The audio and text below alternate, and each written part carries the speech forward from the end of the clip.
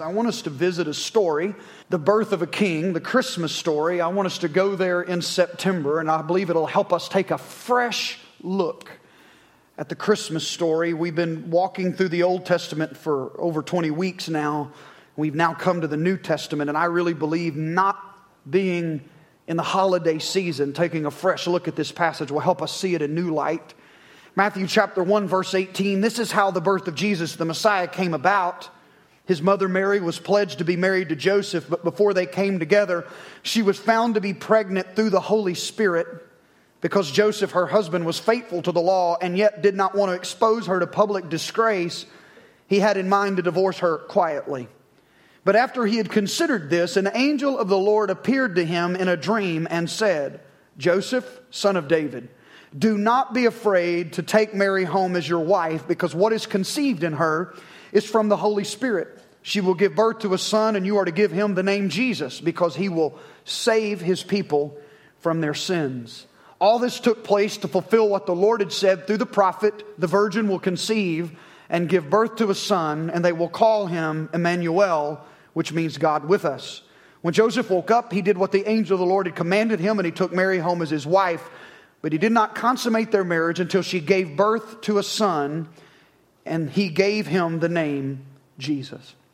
If you've been with us, we've been journeying through the Old Testament for over 20 weeks now. About latter part of January, we launched a study through the story, and you can get a copy of that. It's a chronologically arranged version of Scripture set in a novel form so that we can understand the theme or the main story of the story of God. The Old Testament chronicles the journey of God's dealings with His people throughout the centuries, and consistently woven through the fabric of the Old Testament is this prediction, this promise of a Messiah who will come on the scene. And after generation, unfolding revelation after unfolding revelation through the Old Testament, you find the people of God waiting expectantly in the Old Testament for the Messiah to show up. And then you see Him. All throughout this waiting period, God has done everything possible that He can possibly do to restore a relationship with His people. He has blessed them. He has provided for them. He has even pursued them in their times of disobedience and foolish mistakes, continually providing a way back into relationship with Him. But it seems, even though there were cycles of disobedience and repentance, it seems they never learned. It seems that they didn't really listen. So, at the end of the Old Testament, He goes silent for 400 years. A long stretch of silence, but it's in that period that the anticipation for the Messiah continues to build. And that 400 years between the Old Testament and the New Testament, that silence is shattered. That 400 years of no revelation from God gives way to the greatest revelation that God would ever give to man. God shatters the silence by sending His Son. It's been many, many years in the making, but God's plan is coming together. He Himself is stepping into the arena of humanity to rescue us back to Himself. He has a plan to deal with the issue of our sin. He has a plan to deal with the issue of the consequences of our sin. And He's going to light a way back for us to be in relationship with Him through the birth of a baby that we will later call a king. This weekend, we celebrate the hinge on which all of history swings. That moment 2,000 years ago when God Himself traveled from heaven to earth at just the right time to keep His promise. And that's what the Christmas story is all about. God delivering on His promises. Have you ever thought about the theology of the Christmas story outside the context of the Christmas season? Sometimes I wonder if God's trying to send us a message that we're not getting because the message of Christmas gets lost in the hustle of the holidays, or maybe because we've heard it so many times the same old way throughout the years. But let's stop and take a fresh look at Christmas, the story of Christmas, in September while it's still 100 degrees outside. There are no Christmas trees, no decorative lights, no cultural trappings, and we're able to treat this passage of Scripture like we do every passage every Sunday and simply ask the question, God, what are you saying to us through these verses?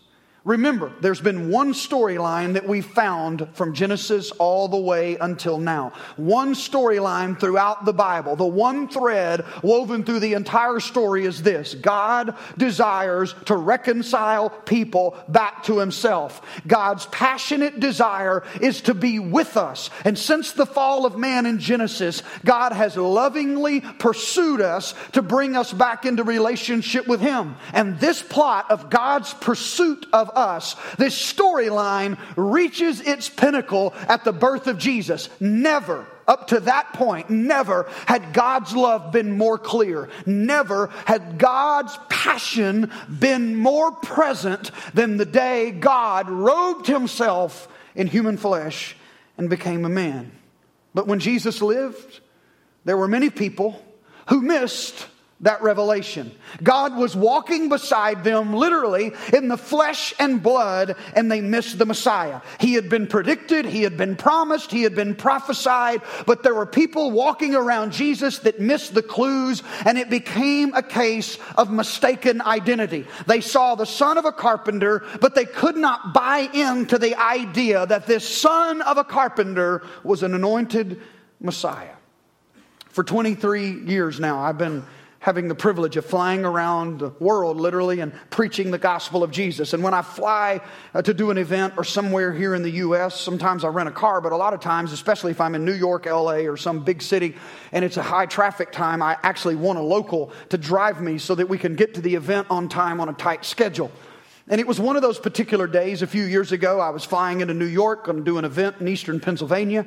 And so I was trying to get my flight arranged where we would miss the afternoon traffic and I could get to the event on time. Flight was a little delayed. I came down the escalator into the baggage claim, which normally there is somebody there that will have a sign with my name on it because of all these masses of people. I will know where to go. Or we have exchanged phone numbers in advance and they're telling me where they're parked after I get my luggage, and they give me a description of their vehicle. And it's usually pretty seamless, or maybe they've got a photograph ahead of time and they watch the escalator and they pick me out of the crowd when I come. Well, I come down, no sign, walk, get my bags, and I sit there literally for an hour waiting on a ride. I know it's New York, so I'm being patient. As I get nervous, knowing we're getting closer and closer to rush hour traffic in New York, getting out of New York into eastern Pennsylvania, I'm possibly going to be late for this event. And so I call my contact, and he said, "Oh yes, Brian, your driver is there. Matter of fact, he's actually looking for you, and he's in the airport in the baggage claim." He said, "I was supposed to come get you, but some things came up last minute, so I sent this guy. He's a young guy, and he's looking for you." And I said, "Well, I've been in the baggage claim for an hour." He said, "Well, he's been down there for an hour looking for you." And he said, "What do you have on?" I said, "Well, I don't remember, but I had a blue top." I gave him a color of what color my shirt was, and so an hour goes by and I still don't see this guy. There are masses of people. I still don't see this guy. And I call him back and I said, "Man, look, I'm waiting." He said, he keeps looking he can't find you." So it came all the way back around that in the course of the conversation, the man's phone that was picking me up had gone dead. And so he's having a conversation, and we're talking through this middleman. Somewhere in the conversation with the middleman, the driver that was supposed to pick me up had an assumption, a preconceived idea of who he was picking up. The boss man that sent him to come get me told him, he said, "You're going to get a pastor of a great church in Dallas who is on the national board of directors for the thousands of our network of churches in the U.S. So when the guy left, he automatically assumed I'm going to pick up a 75-year-old man with the graying comb over in a polyester suit carrying a briefcase." And so powerful were his assumptions by the description the man gave him that he walked by me 3 times. I didn't know who he was. He was looking for me, but his perception was so he missed me. Finally, the guy on the other end of the line said, "No, he's not a 75-year-old dude wearing a polyester suit with a comb over. He's a young guy. He's probably got blue jeans on." And then he found me, finally. On the ride to the event, just making it just in time, a long ride through New York traffic, we had this conversation and we chuckled about the power of assumption. We chuckled about the power of perception. If you already strongly believe something, this is kind of what he and I came to a conclusion of. When your mind already has you firmly believing something, you are not interested normally in listening to or paying attention to the facts. He even knew what color my shirt was. Instead, you continue to reinforce your own opinions. He said, I can't tell you how many 75-year-old dudes with comb-overs I went up to and said, "Are you a pastor in Dallas?" And they looked at me like I was crazy. Cases of mistaken identity are more common than you think, especially when it related to Jesus being the Messiah. He comes into our world, and the masses at that time were quite skeptical that a man, having been born to peasant parents, he's actually going to grow up to become the King of Kings and the Lord of Lords. In fact, in his own hometown in Nazareth, they seek to throw him off a cliff for blasphemy for claiming to be the Son of God.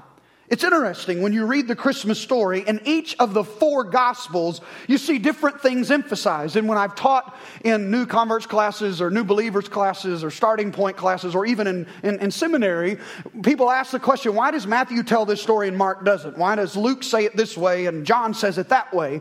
Well, first of all, there are 4 different personalities that God is speaking through, and so they're going to look at life just like you and I do through a different set of lenses.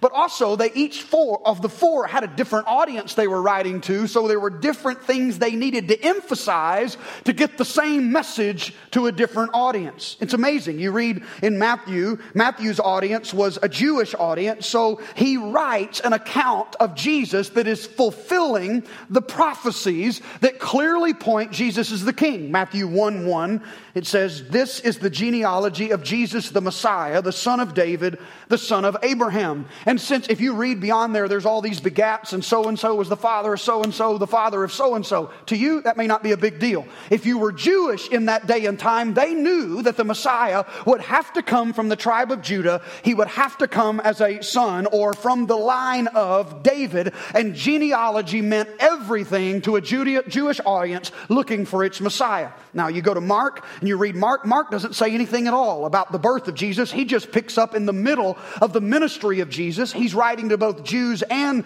Gentiles or non-Jews, and he points out it's the shortest of the Gospels. There's a whole lot of action and very little talk because Mark is trying to highlight the fact that Jesus was this miracle worker, and his intent is to help us see Jesus as a servant redeemer who chose to be sacrificed for us. Luke, on the other hand, is writing to Greeks. The Greek was a very educated audience, a very philosophical audience, and they wanted facts. They wanted documentation. So when Luke opens his gospel, he says in Luke 1:3, he is a physician, Luke is a medical doctor, and he writes, "With this in mind, since I myself have carefully investigated everything from the beginning, I too decided to write an orderly account for you." And so Luke gives several clear snapshots of Jesus' birth that are not found in that same way in any of the other Gospels. He gives us the when and the where and the who, and it is a very orderly account that surrounds the inbreaking of God into humanity through the birth of Jesus. John gives us more of a 10,000-foot view of God coming to earth, a bird's eye view of what the Christmas story is really all about. He says in John 1:1, "In the beginning was the Word, and the Word was with God, and the Word was God. He was with God in the beginning." He's talking about Jesus being the Word. He was with God in the beginning. And I want you to notice how the Bible starts in Genesis 1:1. In the beginning, God created the heaven and earth. And here's John in the New Testament saying, in the beginning, Jesus, the Word, was with God. He's trying to let us know that Jesus didn't just show up into the world the day he was born into Bethlehem. He was there in the creation of all things. He is as eternal as God the Father and God the Spirit, and he is referred to as the Word because he is the fulfillment of the Word of God. John 1:3 says, he goes on in his introduction of his gospel, "Through him," Jesus, "all things were made. Without him nothing was made that has been made." He is the total fulfillment of the Word of God. So here in September, what are some everyday takeaways of the Christmas story, the birth of the King, that we can apply to everyday life that are not just diluted by the trappings of the holiday season? Number one, God uses people. And I want you to see this.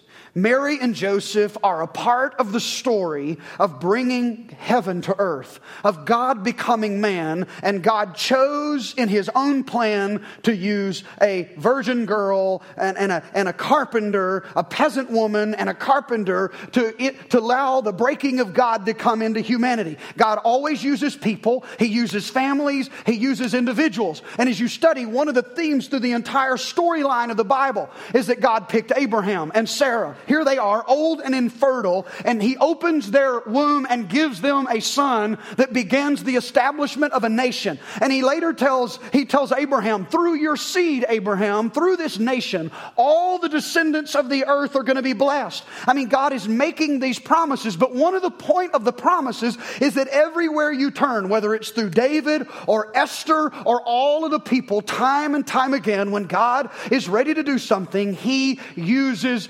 people. He uses people in spite of our flaws. In the Christmas story, a young virgin girl named Mary, her husband-to-be named Joseph, a simple carpenter, average people who bring the hero of all heroes into the world. God had a plan. He could have done anything, but He has chosen to use people. You know, I started preaching as a teenage kid, and so I didn't have anywhere to preach. I had a lot of preach in me. And like the Bible said, there was a fire shut up in my bones. But I had a preach in me before anybody wanted to listen to my preach. So I would go out in some of my grandpa's land and I would stand on a levee and I'd preach to the fish.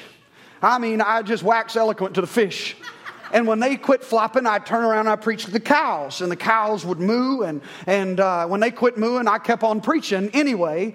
And some people say, well, Pastor, how do you preach to so many different kinds of people? You know, you go to some places to preach and they're all hollering and shouting. And then you go to some and they're all quiet. I said, look, I was preaching when nobody listened. I was preaching to flopping fish and mooing cows. So I can preach to just about anybody that will listen in any particular setting. And one day I'm sitting there, probably 17 years old, and I'm preaching, and I'm thinking about one day I'm going to have an opportunity to preach to somebody besides swimming things and mooing things.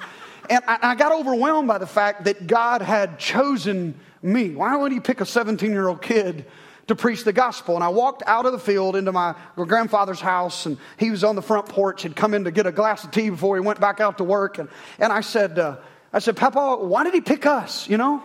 You're a bivocational pastor and you got a third grade education. You worked in the cotton fields. You know, you're not qualified. I'm not qualified. Why did He pick us? It seems to me as a junior in high school that my school would be better reached if Gabriel would show up in the hallways between classes, you know, and just say, repent. You know, it seems easier if Michael would show up in the field house where all my friends are playing football and just there would be this supernatural revelation.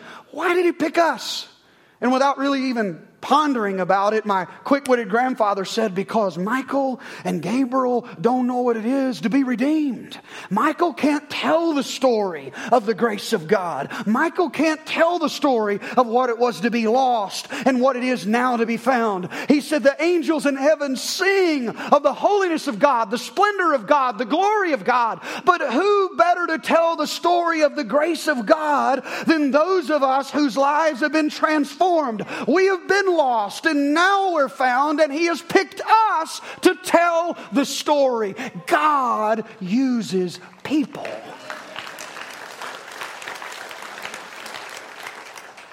It all started with a baby boy. This amazing story of Christmas. You got the Bible divided up into kind of 3 acts. The Old Testament is Act 1, and the announcement of the whole Old Testament is Jesus is coming. The Gospels are Act 2, and the announcement of the Gospels here's the announcement, Jesus is here. From Acts to the end of Revelation, the 3rd act of the Scripture is He's coming again. You better get ready. Jesus is coming, Jesus is here, and Jesus is coming again. Those are the 3 acts of the story of God in Scripture. But it all starts with the birth of a baby boy. On a silent night outside of Bethlehem, God was born into the world. The voice that spoke the universe into existence. The voice that thundered from Mount Sinai. The voice that whispered still and soft to Elijah was now cooing and cuddling in a feed trough in a manger. The Word became flesh and dwelt among us. God uses people. Secondly, the Christmas story teaches us an everyday takeaway. God has a plan. Always has a plan.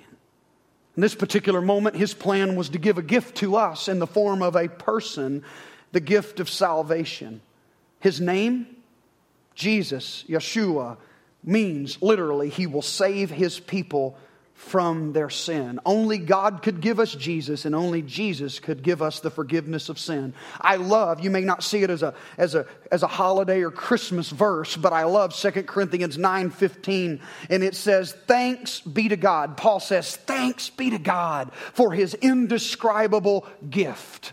God had a plan to send His Son before the creation of the world, and His gift came with a price. Jesus would be born. He would be a defenseless baby. He would grow up and become a man, tempted in every point like we are, yet He would be without sin. He would take our place as a substitute on a cross, die a death that we should have died as a perfect sacrifice to pay for our sin. And when you think about that, God's plan and God's gift are indescribable. And yet, God knowingly gave that gift, knowing that people would reject it, that there would be cases where people would misunderstand it, where there would be moments of mistaken identity, where people would hear the message and even be inoculated. They would hear it over and over and over again, and they wouldn't give their lives back. They would never return the favor. And ultimately, all He's asking for is our hearts. But for some of us, we've heard the message, but never surrendered our hearts. He's given the gift, knowing that we would reject it,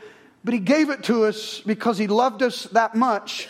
He's had a plan. He's always had a plan. And you need to understand that God has a plan. He wants to use you. God uses people.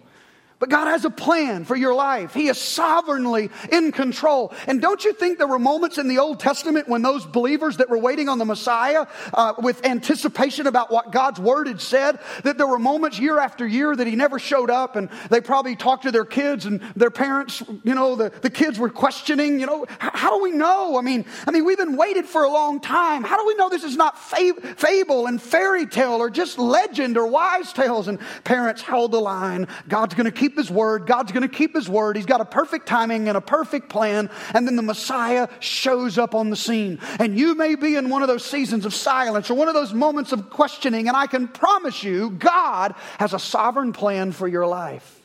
And it's a good plan for you according to His word. And here's a final thing we take away from this Christmas story that's very applicable to our lives.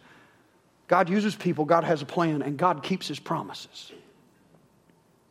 In Genesis, God promised, Genesis 3:15 actually, after Adam and Eve sinned, the vision of God was destroyed. He wanted to be with them, and sin separated. Genesis 3:15 said that the seed of woman was going to bruise the head of the serpent. There would be one that would come from Eve, from Adam, that would be born. The serpent had just masterminded and manipulated the downfall of Adam and Eve. And God said there is one coming all the way back in Genesis 3:15. He will bruise the head of that serpent. And from that moment in Genesis on, the scripture is woven with these promises of a Messiah. We call them prophecies. If you didn't grow up or you think in terms of Old Testament prophecies, they are clues, they are foreshadowings, they are hints, so that when Jesus does come on the scene, we're going to be able to recognize Him as the one promised to Abraham, the one promised throughout the Old Testament, that He would be recognized as the Savior. As you read through the scriptures, and we've studied the Old Testament for the last 20 weeks, God is revealing His plan and validating as we look and wait with anticipation. There are over 300 messianic prophecies in the Old Testament about the Messiah that would come. There are about 60 what are called major prophecies and 250 minor prophecies. And Jesus, the person of Jesus, fulfilled every single one of those prophetic utterances. Now, I want you to think about this. It seems outlandish, these predictions. In Micah 5:2, this was the prophecy about the coming Messiah. This was the hint, the foreshadow, the picture. But you, Bethlehem Ephrathah, though you are small among the clans of Judah, out of you will come for me one who will be ruler over Israel, whose origins are from ancient times. So he says through the prophet Micah, when the Messiah comes, you're going to know because he's going to be born in Bethlehem. And at that time, Bethlehem was a town that had an average population of about 1,000 people. The chances of a guy being born in all the places he could be born in the world to be born in Bethlehem, okay, the probability is pretty high on that. Pretty unlikely on that. Isaiah 7:14, therefore, the Lord himself will give you a sign. The virgin will conceive and give birth to a son, and you will call him Emmanuel. There are over 700 years. This prophecy came 700 years before Mary and Joseph ever come on the scene. And yet it was predicted 700 years before Mary and Joseph that he would be born of a virgin. And Matthew 1 shares the fulfillment of that. All this took place to fulfill what was said through the prophet. And then Isaiah 53:3, it's a prophecy about the coming Messiah. He was pierced for our transgressions. He was crushed for our iniquities. The punishment that brought us peace was upon him. And by his wounds or stripes we are healed. Isaiah prophesies this image of crucifixion, this torture, long 700 years before Jesus was ever arrested. And then in Zechariah there is this reference of one of his close friends betraying him for 30 pieces of silver in Zechariah chapter number 11. And that was prophesied 400 years before Jesus was even born. And what about the death on the cross? The execution method of crucifixion was predicted 800 years. Jesus' death by crucifixion was predicted 800 years before crucifixion had even been invented. Crucifixion wasn't even used until 200 BC. That was in that 400 years of silence. And crucifixion was not used in a Jewish province until 63 BC, 63 years before Christ. But the psalmist in Psalm 22, 1,000 years before the crucifixion said this, verse 16, a pack of villains encircles me. They pierce my hands and my feet. All my bones are on display. People stare and gloat over me. They divide my clothes among them and cast lots for my garments. This is no accident. God had a plan, and God keeps his promises. Peter Stoner is a mathematician, a college professor in Pasadena, California, and he wanted to do a study of compound probability on the prophecies in the Bible. So he identified just 8 of the major ones. 8. There are 300 plus, but he said, if I'm just going to take 8, and I'm going to look at these 8 and look at the likelihood, the mathematical probability of one person being born on earth that will fulfill 8 of these, that he would be born in Bethlehem. What's the likelihood? Is it 1 in 10,000? Is it 1 in 300,000? What's the likelihood that he would be born? And he picks 8 of those prophecies, and he found that the odds of one man coming along and coincidentally fulfilling all 8 prophecies were 1 in 10 to the 17th power. Now, I could bore you with the details of what 1 in 10 to the 17th power looks like, but that's a bunch of zeros. It's astronomical, and it's only 8 of the prophecies. There are over 300 there. Why? Because God sent us a photo before we ever showed up at baggage claim to let us know when the Messiah shows up, this is the roadmap, so you will recognize him when he gets here. I want to minimize the case of mistaken identity. And the prophecies that Jesus fulfilled, a person would have no control over them. I mean, you can't control the house you're born in or the family you're born into or the city you're born into. Many of those prophecies could not have been manipulated. They happened in the sovereign plan of God and revealed to us in the Christmas story that God is a God who keeps his promise. You may not be able to keep a promise. The people that love you, that have hurt you along the way, may not be able to keep their promises. I may not be able to keep my promises. But God always keeps his promises. He always keeps his word. Galatians 4 says this in verse 4. But when the set time had fully come, God sent his Son, born of a woman, born under the law, to redeem those under the law, that we might receive adoption to sonship. That's the good news of the gospel. God's purpose was to send His Son as a perfect sacrifice for us to have a way into eternity with God. But it wasn't just for eternity. He wanted to give us a perfect example to know how to live our life on earth. And all this goes back to the story I told you about the preconceived ideas and assumptions at the airport. Eventually, the middleman on the phone conversation finally corrected the driver's wrong assumptions and opened his eyes to the possibilities that a pastor may not be a 75-year-old man with a polyester suit and a briefcase. There are different kinds of pastors, and they all come in different shapes and sizes. But what happened? What really happened? My guess is that in the moments that followed their initial conversation, this guy on the other end of the line was somebody the driver trusted. Presented that man with undeniable evidence and information as to my identity, and it tipped the scales to the point where he soon realized who I really was. And soon he abandoned what he sincerely thought about my identity, and he discovered the truth. We met up and laughed about it on the way to the event. Maybe you grew up with a preconceived notion of who Jesus was or who He wasn't. Maybe you were very sincere about it. Maybe your mind has been made up through the years that maybe He was a good man or a good prophet, but He wasn't divine. Maybe you thought if we just all lived by the Beatitudes and we listened to His teaching, and you would be shocked to believe how many people go to Christian churches all over America on days like today that believe if I just go and I listen to the gospel and I live by the Beatitudes, that the world would be a better place. I believe that, but I don't really believe that Jesus is the Son of God. He was a good historical figure. If that's where you land, you're involved in a case of mistaken identity. My prayer is that you will immerse yourself in a study of the Word, a study of the Gospels. Let God reveal Himself to you that He was more than a man. He was more than a prophet. He literally is the Savior of the world. For unto you is born this day in the city of David a Savior. He is Christ the Lord. Former astronaut James Irwin said... James Irwin was a Christian. He was an astronaut that had been to the moon. And after he came back from the moon and was famous for the rest of his life for that trip, he signed every letter, ended it with this statement. Every letter concluded this way: there is one thing better than a man walking on the moon, and that is God walking on the earth. James Irwin understood the story of God. He understood that God always keeps His promises. He always has.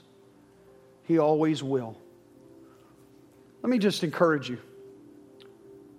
I believe it's time that God's upper story and the lower events of your regular everyday life story merge together. I really believe it's time His story and your story become the same story.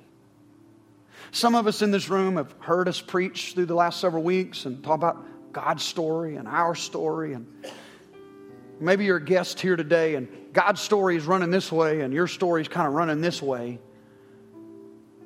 And God's gift and plan and purpose for your life was so that you would be in a room like this and it would become clear to you through the tug of His Holy Spirit that, God's story is kind of running over here and yours is kind of running here. And lovingly through the gospel, He's pulling your heart back together, because when He planned for your life, He planned for those two stories to be the same. His story and your story. Life isn't always easy. Life isn't always fair, even when those two stories are together, but you're never alone. And I just really in my heart today, as I prepared for the service, believe that God wants to invite some people back into His story. I believe the King of the universe, the Savior of the world, wants to come live in your heart today. Whether you've never known Jesus Christ as your Lord, or maybe you say, Pastor, I have as a kid or another season of my life, but I guess I would say I'm wandering spiritually. I don't really have a relationship with God. I don't really pray. I don't read the Bible. Kind of some discrepancies in my life that I know are not pleasing to God. And I sense Him today tugging me. I feel like He wants to be with me. And I want to serve Him. I want to give my life to Him. Like right now, today. I want you to be able to do that.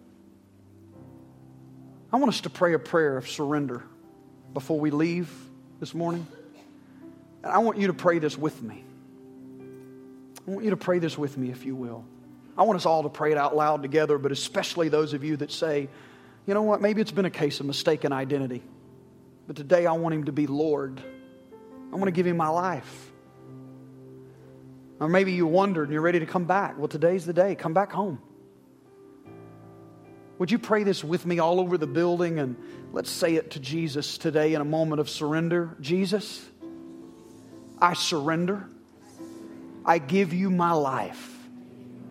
I confess that I have sinned. I have fallen short of God's standard. But Jesus, will you come and raise me to the standard? I confess with my mouth, you are Lord. I believe in my heart, you were raised from the dead. Today, I give you my life. Jesus, will you help me? Help me live for you. Let this moment of decision, be a moment of life change. I surrender all in Jesus' name. Amen. As you bow your heads all over this place, I just want to know, because I want to know how to pray. I promise you I will not embarrass you. But if you prayed that prayer and gave your life to Jesus, or you kind of been wondering a long way out, and you prayed that prayer with earnest in your heart to recommit and surrender your life to Jesus, would you slip your hand up high enough to let me see it? I want to know how to pray for you. I promise. Thank you for your honesty. Thank you. Thank you. I've seen 7 or 8 hands today. They're still going up. 10, 12. Thank you. 14, 15. Thank you so much. You can put them down. I believe today is the first day of the rest of your life. No longer a case of mistaken identity. He's my Savior, my Lord for eternity, but He's also my example to know how to live this life on earth. Would you stand with me all over this place, please, right before we walk out of this building? Prayer team, would you help me? Will you make yourself available today so that we can pray here? This is what I think would be a shame. I think it would be a shame to talk about a God who uses people, a God who has a plan, a God who keeps His promises, and there'll be those of us in this room that need an intervention in our home, an intervention by God in our physical body, an intervention by God in our finances, and not believe the same God that broke into human history with the baby, not believe that He can't break into this moment right now. He can. So we want to provide an opportunity to agree with you in prayer that He will. I believe He has a plan and a purpose for your life. I believe He wants to break into your situation. He's the same miracle worker that He was in Mark's gospel. But if you raised your hand a moment ago and you said, I've given my life to Christ, or I'm recommitting my heart to Christ, this is what I want you to do. I want you to, I know it's inconvenient. I'm not going to embarrass you. Other people are going to be coming, but I challenge you. This is what I challenge you to do. To take a moment, not rush out of this building, and come to one of these prayer partners at the front of this building and let them know, I prayed that prayer with Pastor. I recommitted my heart to Jesus, or I gave my life to Jesus. You say, why is that so important? Because the Bible says if you confess Him before men, He'll confess you before His Father which is in heaven.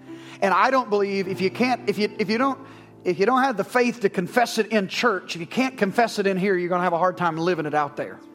So, in a moment that celebrates a decision you just made, I really want to challenge you today. Before you get out, find one of these people and say, I prayed that prayer with Pastor Brian today, and today's a new day for me. Jesus is changing my life. I'm going to pray a benediction, just a blessing over this entire body. And if you need to respond to the altar for any need of prayer or miracle in your life, God keeps His promises. And those of you that prayed that prayer with me and committed your life, while the aisles are open, I challenge you, before people begin to fill them to leave, make your way to the front while I pray this blessing. Father, I pray that you will bless them and keep them. That you will make your face shine down upon them. That you will be gracious to them. That you will turn your countenance their direction and you will give them peace. In Jesus' name, amen and amen. These altars will remain open today. God bless you.